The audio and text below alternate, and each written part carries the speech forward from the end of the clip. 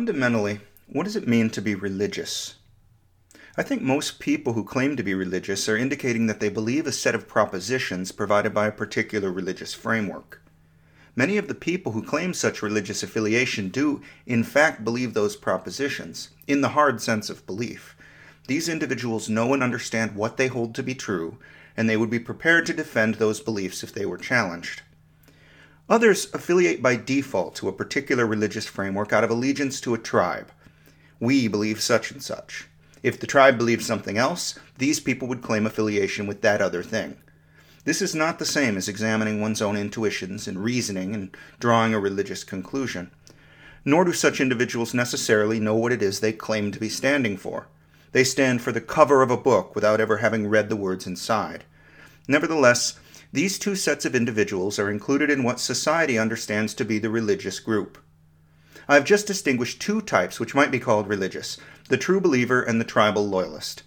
They aren't mutually exclusive, but they're not identical either.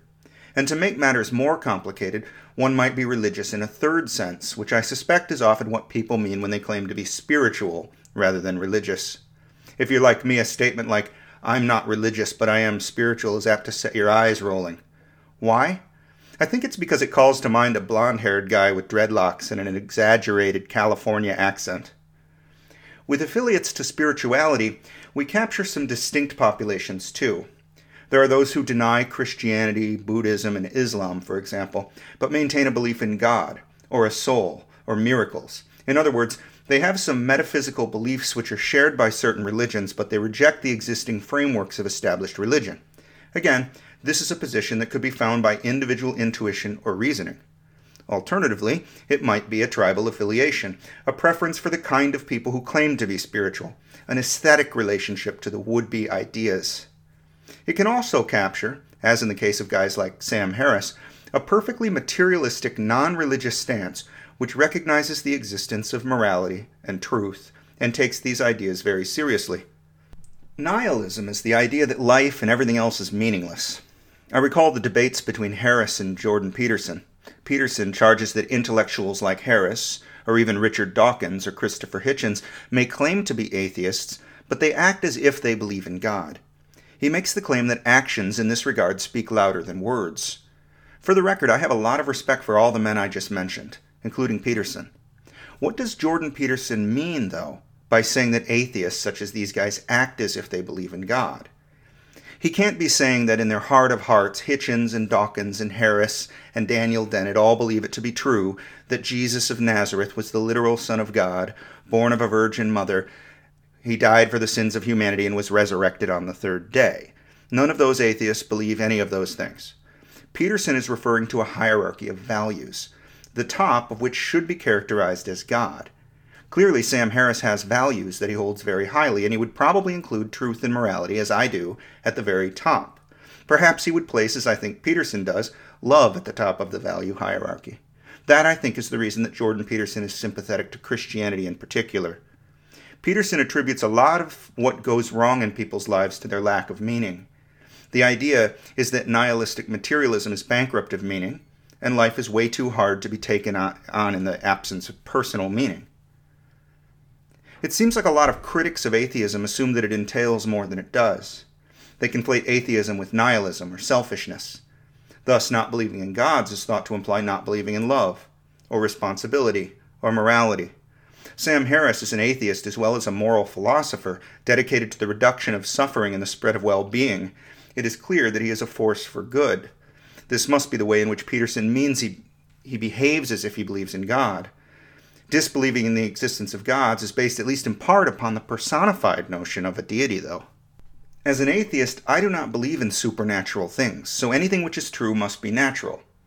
It must follow laws of nature, but that doesn't mean that it must be discoverable, or that the laws which it follows must be discernible. Moreover, there are many truths which are not made out of matter. These are conceptual truths, and everything else we know fundamentally depends on them. By naming a deity and assigning it characteristics, especially human-type characteristics, it seems to me that we are dressing up a golden cow. The characteristics we describe, the capacities or virtues themselves, might be real, But the literal personification of them is a mistake, and every claim or characteristic added dresses up the cow the more gaudily. Suppose the word God refers to that which is true and that which is good. Well, I believe strongly in truth and goodness, so count me in. Wait, son, I'm not finished. God is an omnipresent Superman who made the earth and all its creatures out of clay 6,000 years ago, demanded that they not engage in homosexual relations or eat crustaceans, and expected a regular tribute of dead oxen. Huh? Doesn't it seem as if the degree to which a person believes in a religion, the further they must be getting from God as truth and the good? I mean this technically. The more propositions you add, the less likely your claim is to be true. For the sake of this discussion, for the benefit of my own thinking here, I will simplify things. I'll collapse spirituality and religion into a single concept.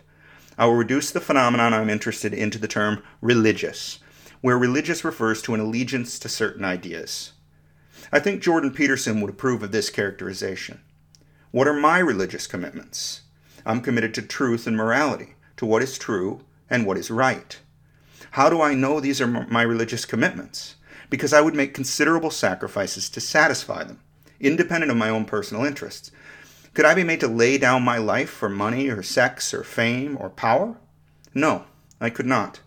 Could I be made to lay down my life for the truth or what is right? Yeah, I think I could. So what is my relationship to truth and morality?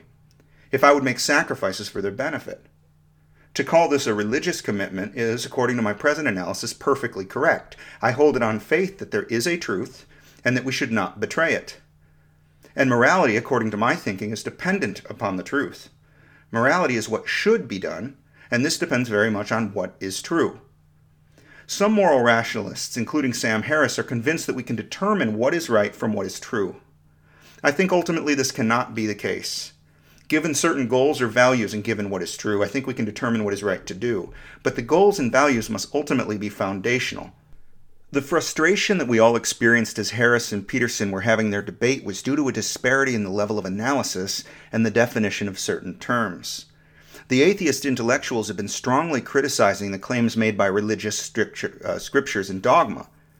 There are two kinds of claims that might be criticized: truth claims and moral claims. They are not arguing that truth and morality don't matter. On the contrary, these fundamental values are what their criticisms are based upon. This, I think, is Peterson's point in saying that these guys act as if there is a God. In an important sense, he's right, but not in a naive sense. I am an atheist, but according to the present analysis, I'm deeply religious. Otherwise, what is this obsession with the problem of consciousness? Why do I care so much to discover what I am and what I'm doing here? If this is not a religious quest, then what is? You might say that I'm simply a very curious person, and consciousness is so mysterious that it has captured my intellectual interest. That must be true, at least in part. The conscious mind is a unified thing. That to me is the biggest clue that should lead us to its physical explanation. There's this idea that the self is an illusion, a construct, and this is made compellingly clear when people experience heroic doses of psychedelic drugs. The dissolution of the ego in a new sense of oneness without loss of consciousness is a phenomenological demonstration that consciousness can exist without a sense of self. What does this mean? I have on several occasions divided the notion of the self into two different things: the self-construct and the self as point of view. The point of view is the unity that I'm talking about. We conscious minds do not see or hear or feel ourselves. Rather, we see and hear and feel contents. Whatever I am, I experience contents. The contents are only altogether in one place, in one composition, from this point of view, for me. The psychonaut whose ego has fallen away is nevertheless conscious of content. He no longer identifies with the body, with the thoughts or feelings. He sees perhaps clearly that all of the contents are just contents, neither himself nor not himself. But here's the thing. Everything that you see and hear and sense is happening inside of your mind. You are walking around within a world of contents, all in a sense made of consciousness. So what if the mystical experience of high-dose psychedelics is actually revealing this to you? You are one, not with the world and its things, but with the contents of your own mind. The illusion, which has been broken, is the illusion that some of the contents of your consciousness belong to you and others belong to the world outside of you. In fact, they are all a single unity. They are all one. But the metaphysical implications of this for many people are, in my judgment, wrong. You are not one with the universe. You are one with the contents of mind. My framework for consciousness, the TICL, accounts for this. The contents of your mind are pieces of it, experienced from the perspective of the whole. The contents exist inside of you, not outside. You are some kind of system inside of which there are subsystems you can detect. You cannot detect anything outside of yourself. You are not seeing the lamp across the room. You are experiencing changes in the dynamics of occipital and parietal networks. And you know this to be true because you can dream. You can see the same lamp across the same room when neither the lamp nor the room is present. What these experiences must have in common is the occipital and parietal network which is acting, in the waking case, in the presence of a real lamp, and in the dreaming case, where there is no real lamp. The experience shares its content because the same neural events are being witnessed. In the Netflix show Midnight Mass, there's an ongoing debate between old friends Riley and Aaron over what happens when we die. In the show, Aaron is a believing Christian, and Riley is an atheist with a bit of a chip on his shoulder. He had been a devoted Christian himself, but lost his religion when faced with the horror and arbitrariness of suffering and death. I have a feeling that this is the hurdle which blocks the religious path of a lot of people, the question of how a loving God could allow terrible things to happen to good people. Rather than a materialist decrial of outlandish truth claims made in biblical text, this is a moral argument against the concept of God. Aaron, by contrast, seems to represent the viewpoint that there must be an afterlife to set justice in place. So the dispute is between whether the universe is ultimately good or not. If there is no God, no plan, no metaphysic of justice, then everything is arbitrary. When her unborn daughter dies, Aaron is consoled that she will meet her in heaven. In a sense, the debate is between the proposition that the injustice of life makes a loving God impossible, and the proposition that the injustice of life makes a loving God necessary. In other words, terrible things happening is either evidence for or evidence against God. It seems to me that it's neither, but that is the debate that occurs in the show. Riley ends up sacrificing himself for Aaron, and she goes on to act heroically as the episodes progress. As she's dying, she imagines herself sitting across from Riley and telling him what she thinks happens when you die. But this time, as she's actually bleeding out and dying, she expresses a new perspective. I transcribed this little speech, and I'll share it with you here. Aaron says, quote, myself, that's the problem. That's the whole problem. That's the whole thing. That word self, that's not right. That isn't. How did I forget that? When did I forget that? The body stops one cell at a time, but the brain keeps firing those neurons, little lightning bolts like fireworks inside. I thought I would despair or feel afraid, but I don't feel any of that. None of it, because I'm too busy in this moment remembering. I remember that every atom in my body was forged in a star. This matter, this body, is mostly just empty space. And solid matter? It's just energy vibrating very slowly. And there is no me. There never was. Electrons in my body mingle and dance with the electrons of the ground below me, and the air I'm no longer breathing, and I remember. There is no point where any of that ends and I begin. I remember I am energy, not memory, not self. My name, my personality, my choices all came after me. I was before them, and I will be after, and everything else is pictures picked up along the way, fleeting little dreamlets printed on the tissue of my dying brain. And I am the lightning that jumps between. I am the energy firing the neurons, and I'm returning. Just by remembering, I'm returning home, and it's like a drop of water falling back into the ocean of which it's always been a part. All things, a part. All of us, a part. You, me, and my little girl, and my mother, and my father, everyone who has ever been, every plant, every animal, every atom, every star, every galaxy, all of it. More galaxies in the universe than grains of sand on the beach. And that's what we're talking about when we say God, the One, the cosmos, and its infinite dreams. We are the cosmos dreaming of itself. It's simply a dream that I think is my life every time. But I'll forget this. I always do. I always forget my dreams. But now in this split second, in the moment, I remember. The instant I remember, I comprehend everything at once. There is no time. There is no death. Life is a dream. It's a wish made again and again and again and again and again and on into eternity. And I am all of it. I am everything. I am all. I am that I am. Unquote.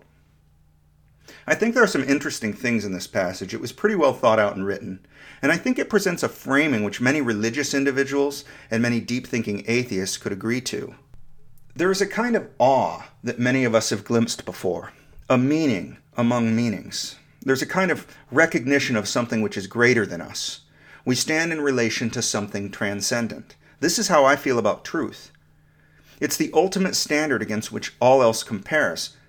To sin means to miss the mark, to be in error. Thus falsehood is sinful. The truth is more important than me.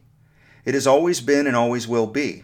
I live in pursuit of it, always falling short, but seeking desperately to get closer. Believers in God are offended by atheism in the same way that believers in truth are offended by postmodernism. The latter is the claim that there is no truth. It's so preposterous it feels to me like a sacrilege. I hold it on faith in the power of empirical methods of epistemology that truth is real. There really is a difference between what is true and what is false. Not only that, but if there is no truth, then it can't be a true statement that there is no truth. Any truth claim must be understood as distinct from the truth. I believe that many religious practitioners mistake loyalty to truth claims for loyalty to truth itself. And by the way, I see the same thing in popular culture with regard to scientific claims. Witness this ludicrous quote from Anthony Fauci, the president's chief medical advisor. He said, quote, "Attacks on me are quite frankly attacks on science," unquote.